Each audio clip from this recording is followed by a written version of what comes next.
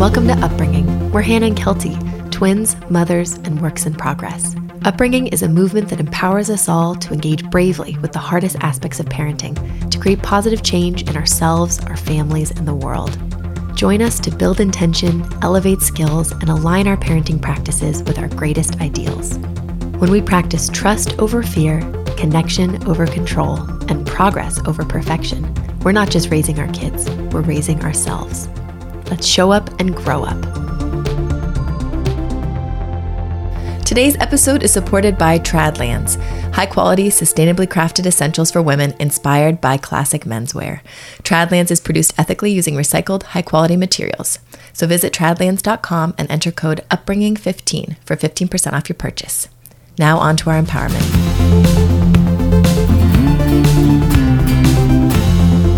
Welcome to today's empowerment. We're not done yet. Wah wah. I mean, woohoo! Yeah. It's our last empowerment episode. We said that it was last time, and it's not. We're adding one more. We weren't done yet. We need to do one more. Oh, it feels good to be here. It does, and we typed our notes out this time a little bit, so we're not going to be having to figure out my random scrawl like last couple weeks ago. Yeah. Kel, you always give such a great introduction to these empowerments for those who may not be familiar to them, or with them, rather. I'll try. Okay. And I think we might be reworking these empowerments a little bit for next season, just for on the website and as a resource.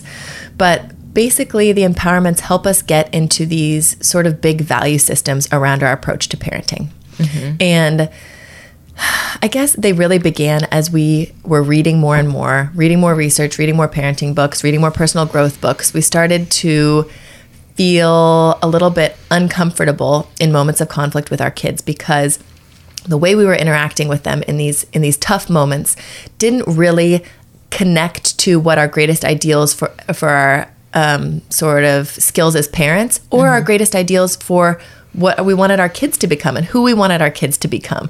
You know, we're like, we want them to be responsible, thoughtful, helpful, empathetic, respectful, all these things. And then we're just like, oh, holy shit, I'm not seeing any of that. In fact, it feels like very much the opposite. And then having to sort of sit that up next to the research we were reading, which basically told us all of these are healthy. All of these things are normal. All of this is important that it's happening, and it matters a great deal how we interact with it. So we had to rewrite some of our beliefs, right? We did, and we would just take a belief like negative emotions are really shitty. And we would read about how actually to build emotional intelligence and support that in our kid is incredibly important, and that begins with welcoming all emotions. Hence the welcoming all emotions empowerment. Mm-hmm. Or we get frustrated because our kids couldn't just do something that we needed them to do. And it's such a hard thing to be constantly feeling like we had to do it for them or make them do it. And research shows that working collaboratively with our kids side by side is how they learn. Mm-hmm. And so we parent side by side. And all of these are we too, which I think is really important because in our, child rearing climate these days, so much about it is like what the kid should be doing. All of our beliefs are around they should be doing this, they shouldn't be doing this. Mm-hmm. And parenting and this experience that you and I are in, Kel, we really think it's about us. It's about looking at our behavior, our beliefs. That is the most important thing. And it trickles down to our kids, their behavior and their beliefs ultimately. Yeah. Instead of controlling, we focus on what we can control, which is our own thoughts and beliefs and feelings and actions.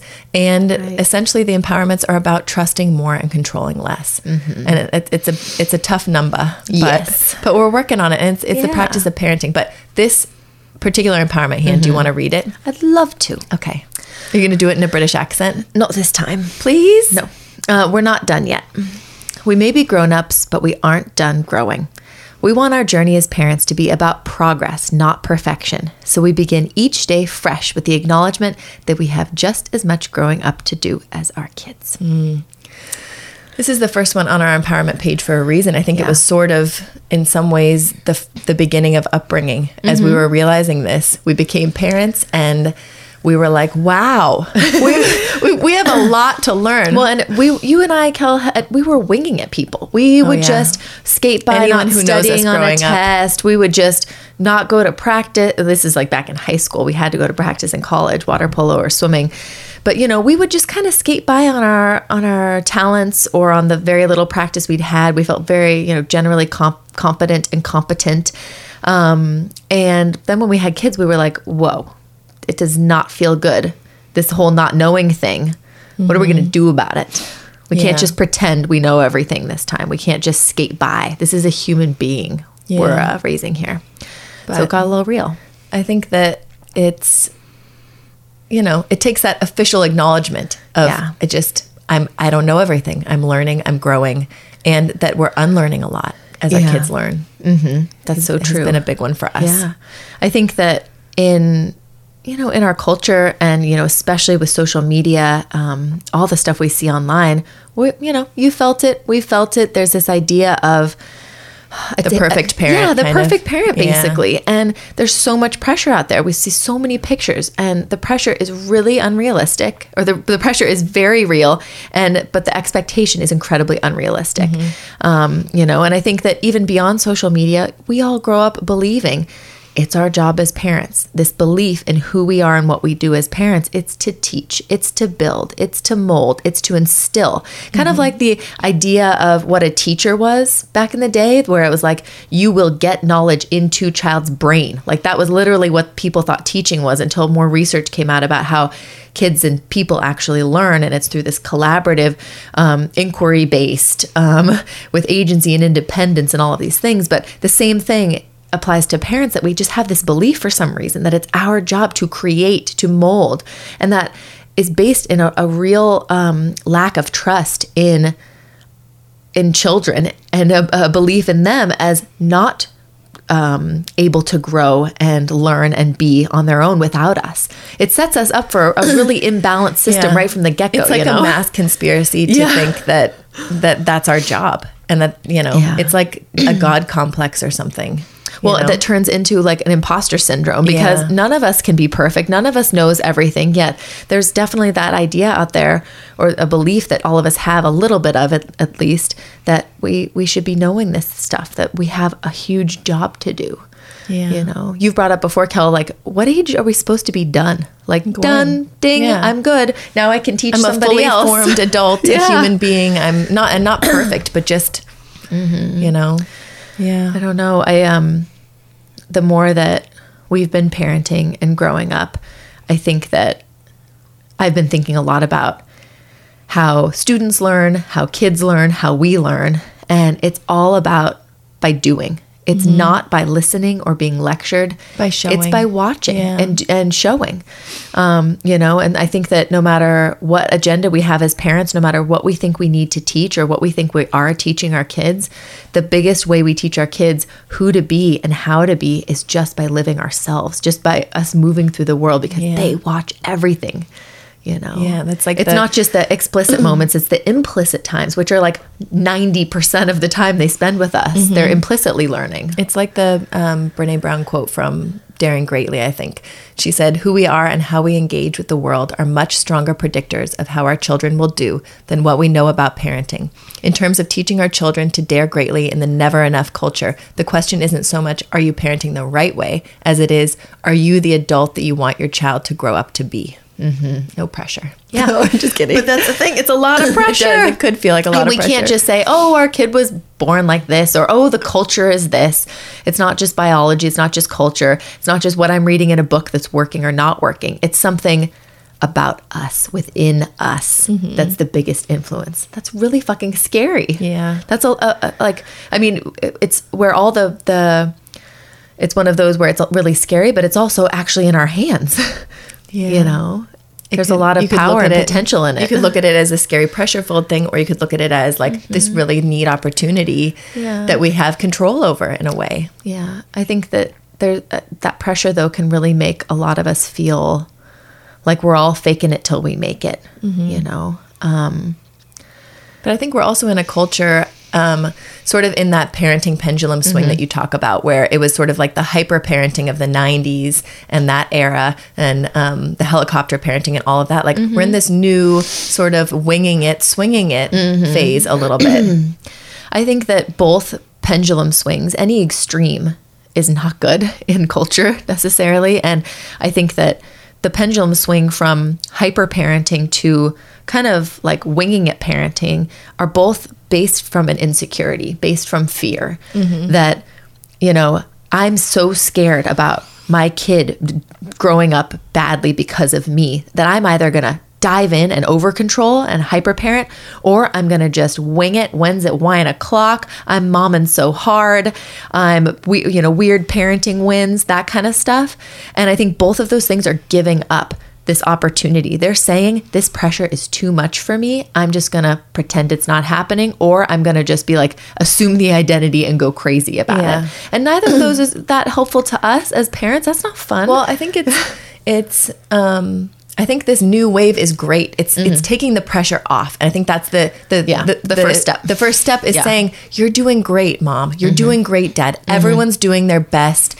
Stop stressing out so much and worrying so much. Great. Perfectionism myth. Yeah. Great. Yeah. And I love that that's coming out more in our culture now. But my my question is, what's next? And I was thinking about this so much because the acknowledgement that we're not perfect isn't the end of the conversation. Right. It's the beginning. Exactly. Is that what you're saying? Yeah. Okay. Yeah. It's like, and then what? You know, and not to put more pressure, but to say, great, we took the pressure off. Now what are we going to learn? What are we going to do? How are we going to grow? And it makes me think of Carol Dweck and the growth mindset so much. So much of We're Not Done Yet as an empowerment is about growth mindset. It so is, Kelty. You know? Yeah.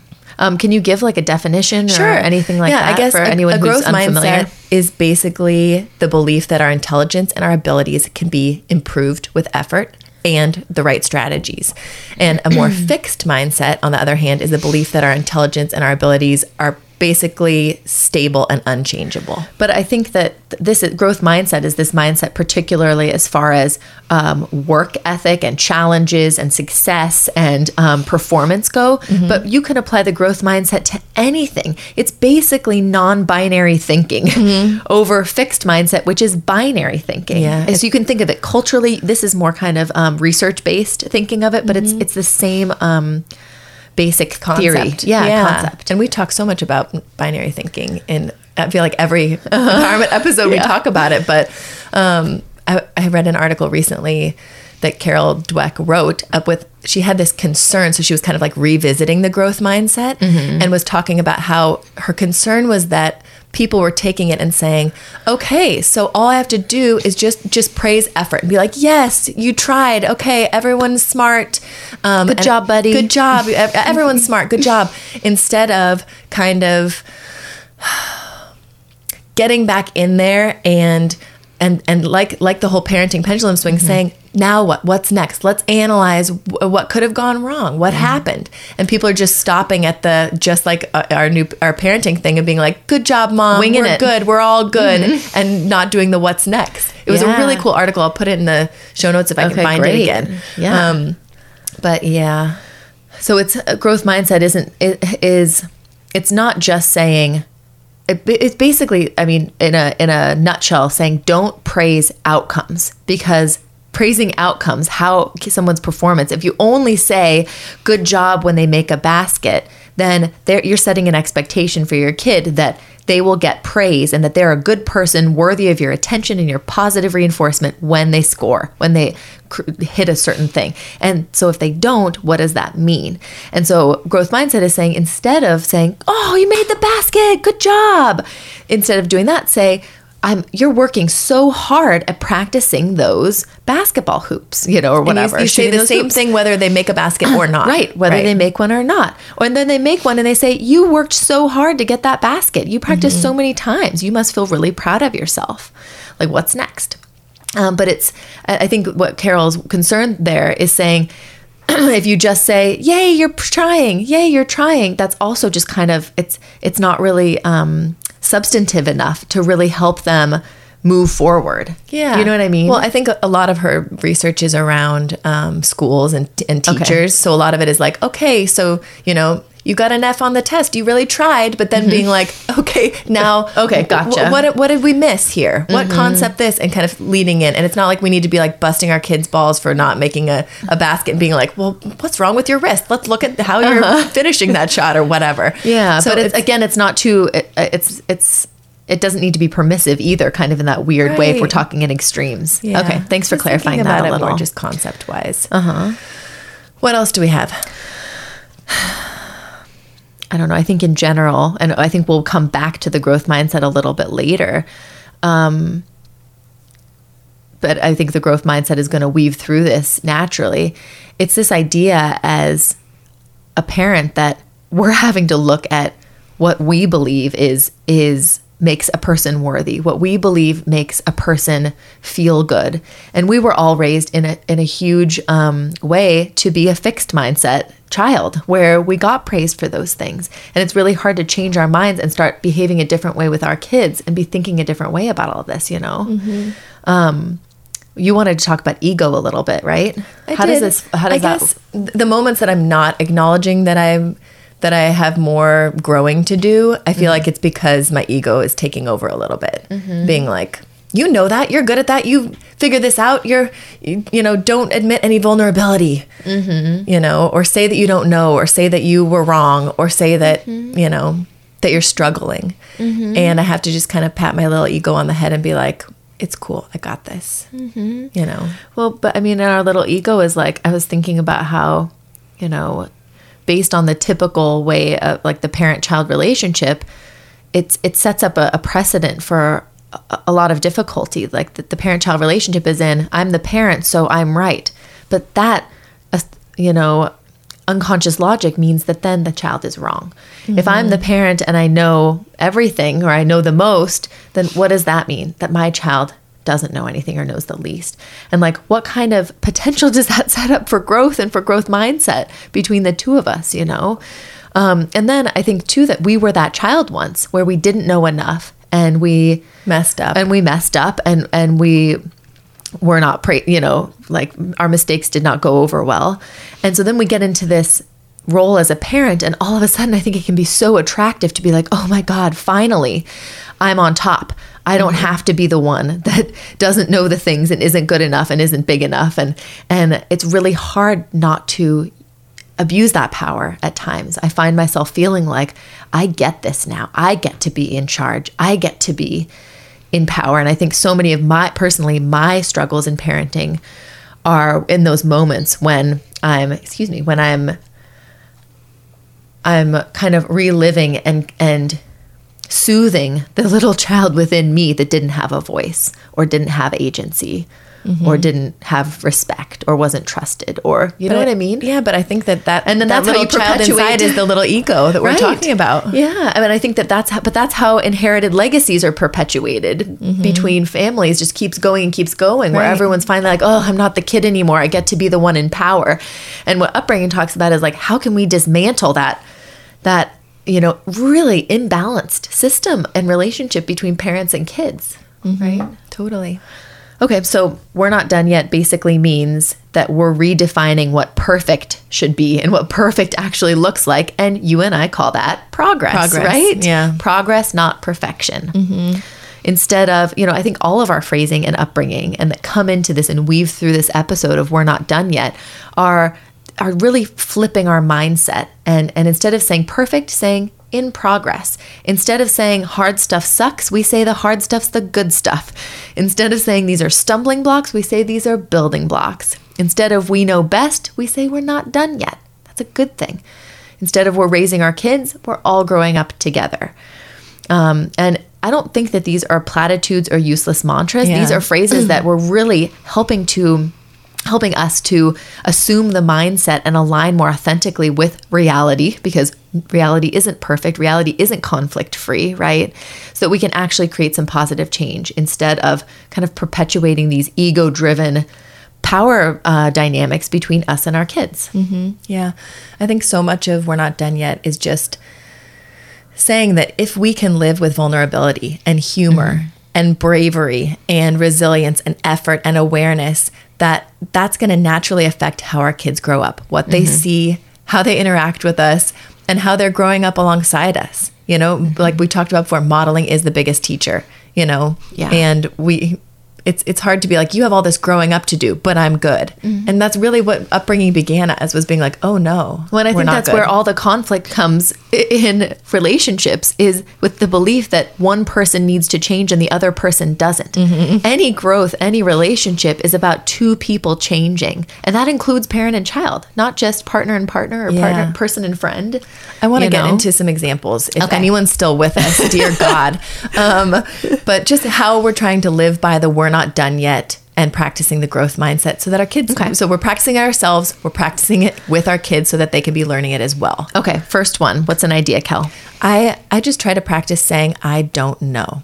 To myself, I say it in the mirror sometimes, to my kids often. It takes a lot of practice. And it's kind of like I've talked about apologizing too. Just start apologizing all the time, and not in a like sad, like Anti-feminist way. But just like, I'm sorry that you feel that way. Just practicing saying, I'm sorry for you. That happened to you. I'm whatever. But what we're really saying is, I don't know everything. Don't know. It's a reminder and an acknowledgement to us that we're human, we're vulnerable, and that opens us up to the potential of learning. If we know everything, then we can't change. So we have to say that we don't know in order to grow. Yeah, it's like saying I don't know isn't a beat on me. It's giving me permission to learn something. And it really reminds me of people that I've known. Like, cast your mind back to people you've just met or your dearest friends, and I feel like the people who can just be like, oh, so this actor, nope, never heard of him, and everyone's like, what? And they're like, yeah, never heard of him. Or trivia, this piece of history, no idea. People. Never heard I'm gonna of give that it a whirl. Civil War fact. Sorry,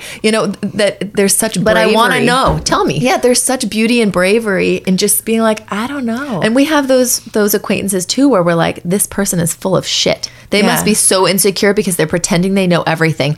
Like, I know people really where they like watch. cut me off being like, I know. And it's like, okay. Yeah, but I respect that vulnerability, that honesty, and then that curiosity to learn. Yeah. And when I see that in people, I'm like, yes, that. I'm going to try to be more like We that. can have a real conversation and maybe a relationship. And I think our kids know when we're full of shit too. They totally do. They totally do. Yeah. And there's nothing wrong with saying, I don't know why stars, blah, blah, blah, blah, blah. Or, I don't know why I forgot, blah, blah, blah, blah, or blah. why so-and-so said that to you. Yeah. But we put that pressure on ourselves to have all the answers for our kids, because we're in that very, we have so much responsibility in our role as parents that I feel often we can just be practicing saying, I have no idea.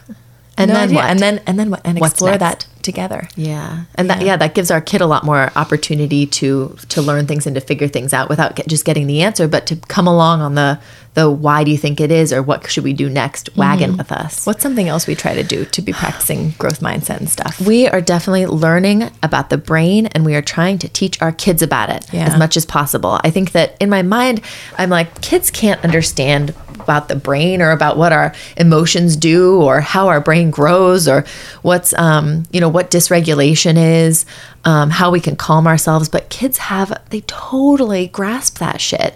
And I think that just knowing in general about those things ourselves helps us respond more respectfully and calmly. But I also think it models just greater awareness, the underlying needs, the underlying skills, what's underneath to our kids, which is really important, instead of just how things look or what behavior is happening. That there's something going on underneath there. Yeah. And I think it also promotes this concept of fluidity, and just general growth. Our brains are changing and growing all the time. We can rewrite neural circuitry. People can learn and totally change their minds about things, like just all of that stuff. Yeah, less of the binary, more of the diversity of experience and influence. And in that same vein, we can be talking about the two mindsets. Like, our kids are not too young to learn about growth mindset versus fixed mindset, and creating an awareness of what we're talking about and why we're phrasing things this way. It doesn't have to all be just subtle modeling, Yeah, so it can be more explicit about it. Sure, but I think even just if we're modeling a growth mindset, that's another one, saying instead of, oh, I suck at this. Or I can't do this. I can't do this. We can say, this is hard for me. I better keep practicing at this. Or I haven't learned how to do this yet. Yeah, just the magic word yet. adding that to the end. We're not done yet. Yeah, right. We totally did. We did it. Yeah. And totally. in that modeling, I think another thing we're trying to do is just showing our own struggles and not being like a big old mess in front of our kids all the time, but just in an effort to normalize quote unquote mistakes. Or not being like, I failed. That's not showing our own struggles, but to say, there was this time when I was struggling with this. Or I was struggling with this yesterday when I screamed at you and I'm so sorry. So much of it is apologizing, circling back, telling stories about times we were challenged. Normalizing our mistakes to show that the only way to grow is from making mistakes, which is very counterintuitive to how most of us were raised. You know? Okay, what else? Well, which leads me to say, don't punish mistakes. Oh, yeah. I think it's so, we think in our culture that to make somebody not do something, you should punish them. They have to learn. They have to learn. But putting negative, associations to learning opportunities essentially tells our kids not to try, not to risk, if they make a mistake, which they're going to hide the mistake, to lie about the mistake, to not voice their opinion because maybe it's wrong. It's not like punishing mistakes teaches them, only these certain mistakes you shouldn't do. And other mistakes are good mistakes. No, they learn to believe that all mistakes are bad. Do you know what I mean? The logic applies across the boards. And they run the risk of just living in fear of getting in trouble or, an adult, having that adult in the back, that self-policing kind of thing. Totally. Yeah. So we want to be sensitive about that stuff, right? Yeah. And then into the praising thing as well. We talked about praising effort over outcome. Right. And what does that look like? Like instead of saying, you're so smart or you're so fast, you'd say something like, you worked really hard. You're going to keep going until you figure that out. And I remember reading one of Carol Dweck's things, maybe when she was working at University of Chicago, not at Stanford, but she did a study about how mothers praise their babies age like 1 through 4 or something. So like saying what kind of like, they call it people praise, right? The two ways there was people praise versus process praise. So it's growth mindset versus fixed mindset. Focusing on the person, like if you're doing this, you're such a good whatever. Or process saying you're working really hard. So it's focusing on what they're doing versus who they are. That's the difference. Yeah, but there were crazy results. The process praise basically predicted the child's success in school and desire for challenge for like grades and grades and grades on. So if you're going to say anything, focusing on their process and their effort helps them way more than focusing on. They're game for a challenge. Yeah. Why would anybody be game for a challenge if their sense of self or their identity or lovability is at stake? Yeah. It's so counterintuitive though. I know. Like, that kind of I want to say, you're so beautiful. You're so smart. You're perfect. That leads into the other thing that we're trying not to do, which is not labeling. And we talk about this in so many episodes, like just dispensing with this binary thinking that is so ingrained in our culture. You're so pretty, you're so smart, you're so fast, you're so good. You were so good on that airplane. That really gets me when people say that to my kid, and I end up barking at them being like, they could be not good if they wanted. Like, they have the right to be however they want sometimes too, and that's fine. And I love them anyway. Yeah. But I think all of us are very aware of negative labels. You're lazy, you're messy. Obviously, that's in the back of our minds not to say those things to our kids because they internalize them as I'm that person because my parents told me that. And but labeling positive things is the really scary thing too, where we think, well, it's a positive label, but positive labels hold them to an expectation in their minds that they have to be that all the time, which no one can be anything all the time. Yeah. Maybe they didn't even assume or believe that label about themselves in the first place. That's like that one, was it the book Beauty Sick, I think? All of her research pointed to the fact that girls who grew up in a house where they were even lovingly praised for their looks ended up being more insecure about their looks than kids whose parents just didn't really talk about them at all, which is so crazy and backward. I know. I want to have her on the podcast. Yeah. Renee England. But anyway, so the whole labeling conversation really leads into positive self-talk because those labels, I believe, become our negative self-talk in our brains. You know, that we talk about the ways that we become our child's inner voice. Right. And that is terrifying, but really, really important to be considering. The ways that I label them positively and negatively can become their inner voice, can become their negative self-talk one day. I always this. I never this. You're more this and you're more that. You know, Yeah. it's so easy Or for us I'm to good do at this. those. I'm bad at that. I remember mom always being like, I'm bad at math. Your dad's going to have to help you. Guess who else thinks they're bad at math? We do. Me. Yeah. Yep. I know. It's been a struggle to just, Yeah. it's been a struggle. But I think, so using positive self-talk is something we can do in front of our kids as well. Not just practicing for us, but they can listen too, where we'll say something like, this might take some extra time, instead of, I'm not good at this. Or instead of like, yeah, I'm good at this thing, you could say something like, I've practiced a long time to get where I am today doing this. Right. Or, you know, something like, I haven't quite figured out how to do that yet. You know, things like that. Just All of this just sounds like such silly, foofy talk. But what we're trying to does. say is let's get out of the binary living of this or that. Let's get a little more nuanced in that gray area, that middle way between win and lose, good and bad, perfect, imperfect. Because that's where people have permission to be who they really are. That's where the real growth and the real connection, without the fear and expectations, can really thrive, right?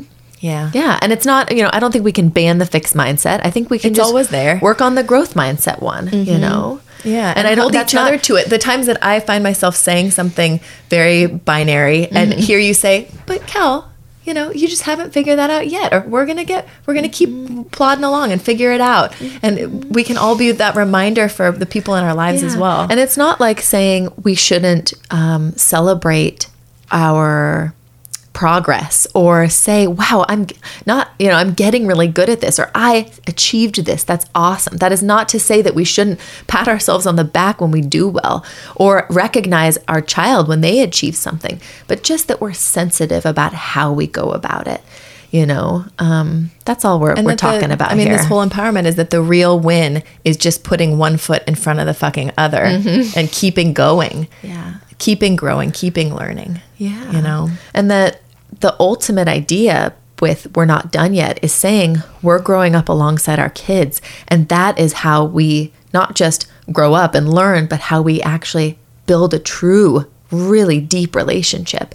And true, deep, positive relationships are the biggest predictor of happiness. Research shows that it's really good interpersonal relationships. So working on those things with ourselves, with our partners, with our kids, modeling and just moving through the world in this way is the most we can do, not just for them, but for ourselves too, right? Yeah. It's a win-win. Yeah, and I think when I think about it big picture, circling around to wrap this up, so much of We're Not Done Yet is, like you said, the acknowledgement that we're growing up alongside our kids. But to acknowledge that, we have to kind of hit on this kind of fundamental respect for our children as their own people. Their humanity. Their humanity and their equality in our home. We can say, you are an equal. We are equals. And still have our boundaries, be responsible and take care of them in the way they need to. Help them when they're having challenges and keep them pointed in the right direction. But we have to be respectful enough to say, you have equal value in this home. And that's something that we weren't necessarily raised, our culture doesn't believe. Culture at large, I don't know. Absolutely. But that's the beauty of it. It's so scary to trust in the fact that we can still be in charge of the schedule. We can still be keeping everybody safe and well fed and, you know, in order. And we can also say human to human that I'm not just holding your hand through this process of growing up, but you're holding mine too. And that's where the real beauty can be. And so that's where the heart of this empowerment, I think, is being able to hold hands as equals with our kid and not just give them the gift of growing up, but also receive that gift from them as well. Beautifully said. As always, we would love to hear your thoughts on our empowerment. So reach out, DM, call, email, contact us, and please subscribe, rate, and review. It helps people find us. Yes. We've also been loving the Ask Us Anything segment at the end, and maybe you have too. If you have any questions about us and wanting to get to know us at all, send us a little DM or something, and we can twin talk it. We've got one last episode of the season, a kind of special holiday conversation that we're really excited about. And then we're going to be taking a little break through the rest of the holidays. Winter break. Yeah. We'll be back sometime in the new year. Okay.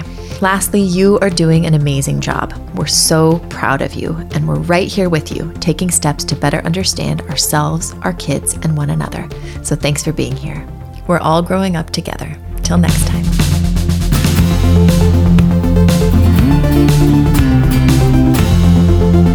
And now for the Ask Us Anything portion of our show, where we get a little vulnerable, a little personal, and a lot honest about whatever you are curious about, personally and professionally. So what was the question this week, Kel? It was, may I ask about your screen time philosophy policy in your household? How do you use screen time with your kids and restrict it, if at all? Well, I mean, this could be like a whole episode, screen time. But I mean, where do we want to go with this? How detailed do we want to get? I don't know. So we grew up watching TV on the weekends, right? And limited channels. And limited channels, like Nature Channel, Disney Channel, A&E. Like old black channels, white movies. So we definitely had restricted TV, and it's been really interesting. As we've been moving into this with our kids, we didn't do any screen time until they were 3. And we just limited screens. Like they never got to touch our phones. They never played any games on our phones. I think at first we were just like, we just didn't want it to exist around them, because we had seen friends who were really going through power struggles with their kids around screen time. And we didn't want it to be, it's kind of like how we were with sugar too, where we were like, let's just pretend it doesn't exist for a while. See how long we can put it off. And see how long, because there are lots of other things to be doing with our kids, and they can learn patience and observational skills and all these other things. Using their imaginations more. Instead of doing screens. So that was the choice that worked best for us until the girls were around 3. And then we thought, well, maybe they could watch like a Mr. Rogers or a Sesame Street every now and then. So that's basically what we've done since then. And as they've gotten older, they're 5 and 6, the girls are now. And they've been, they have ideas about what they want, or they talk to friends at school.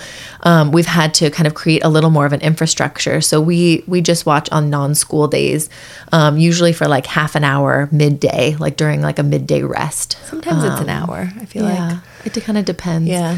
But we just like with food, we really want them to, just like sugar, TV is an addictive substance in some ways. You could think of it that way. It's not necessarily great for kids, just like sugar is, but it's also, we want them to be able to self-regulate with it in some ways, and just start building an inner attunement to, wow, I watched too much TV, or wow, I ate too much, whatever, and not have all of their understanding around it be created and constructed by us, because that's not actually giving them any skills. So now that we've kind of opened the doors to expose them a little bit to TV, we want it to be creating a conversation so that they can begin getting attuned around it. One problem that I've had recently is I remember reading that when you do start watching TV or a movie or whatever it is with your kids, you should be doing it with them, so you can be watching and it kind of building context and making it a family thing. And I don't think that's ever happened, because the only time that we put something on, I'm like, okay, now I'm gonna go run and get these other things. I think of it lie down yourself, or lie down myself, read a book. But I think of it in terms of like using it as a tool to buy time, instead of like, oh, this is fun, let's connect and watch this thing. That's been a struggle for me a little bit. Yeah, I think it's tricky. I mean, what is it? Screen Free. What are some of the sites we recommend to just read about it? Screenfree.org. We'll put them in our show notes. Yeah. Screen Free Parenting. Yeah. A couple of the things. I mean, I think we skated by for a really long time having our kids listen to audio books and things like that, where, maybe they were like just needing to chill a little bit, and where we would normally have put a show on for them, we just gave them little headphones or let them listen to something where they could just kind of relax their eyes and just kind of be entertained. And that lasted a really long time, and we still use that quite often instead of TV. Yeah. But I think it's just one of those things for everybody. It's this beast to kind of figure out how you want to integrate it into your lives, and what feels good based on your values and your partner's values, and how your kids respond to it. Like, I think that my kids also like watching half an hour. Sometimes they'll get like really bad moody after and feel, because, the beta waves in your brain change. Like it's really, we've all had like TV hangovers before when we're Netflix binging or whatever, where it just does not feel good. And so it's been a really great opportunity to talk it through and be like, have you noticed sometimes you're not feeling so good after? And like, okay, let's set up a plan of what we're going to do after we watch this, and we'll go get some fresh air, or we'll go whatever. But I think that's such a big, but it's tricky. A big thing is being able to change the plan is, I feel like friends and coaching people who we talk to about this stuff, they're like, we've gotten on this habit and I don't know how to go back. And my kid's mad when I try to be like, we're not going to do that anymore. But just being brave at really leaning in and talking about, well, this has been happening. I feel like it's maybe not that healthy. What can we do? How can we create some boundaries around this? And helping our kids be a part of that as well. Like, I think with food and like desserts and things like that, I've had to have like collaborative conversations with my kids about like, you know, this is what I'm reading, this is what I'm hearing about these foods, and not to scare you. Like, we don't ever want it to be like, oh my gosh, this could kill you, or TV's gonna rot your brain. Like, I remember mom saying that sometimes. But just saying, here's some information. How can we use this information to enjoy ourselves and feel good? What can we do? And I think that conversation can start really early. But I think the biggest thing with screen time too is that let's look at our own screen time. We're not done yet. You know, I think most of us want to be on our devices less. Most of us want to be watching TV less. Most of us want to be working less.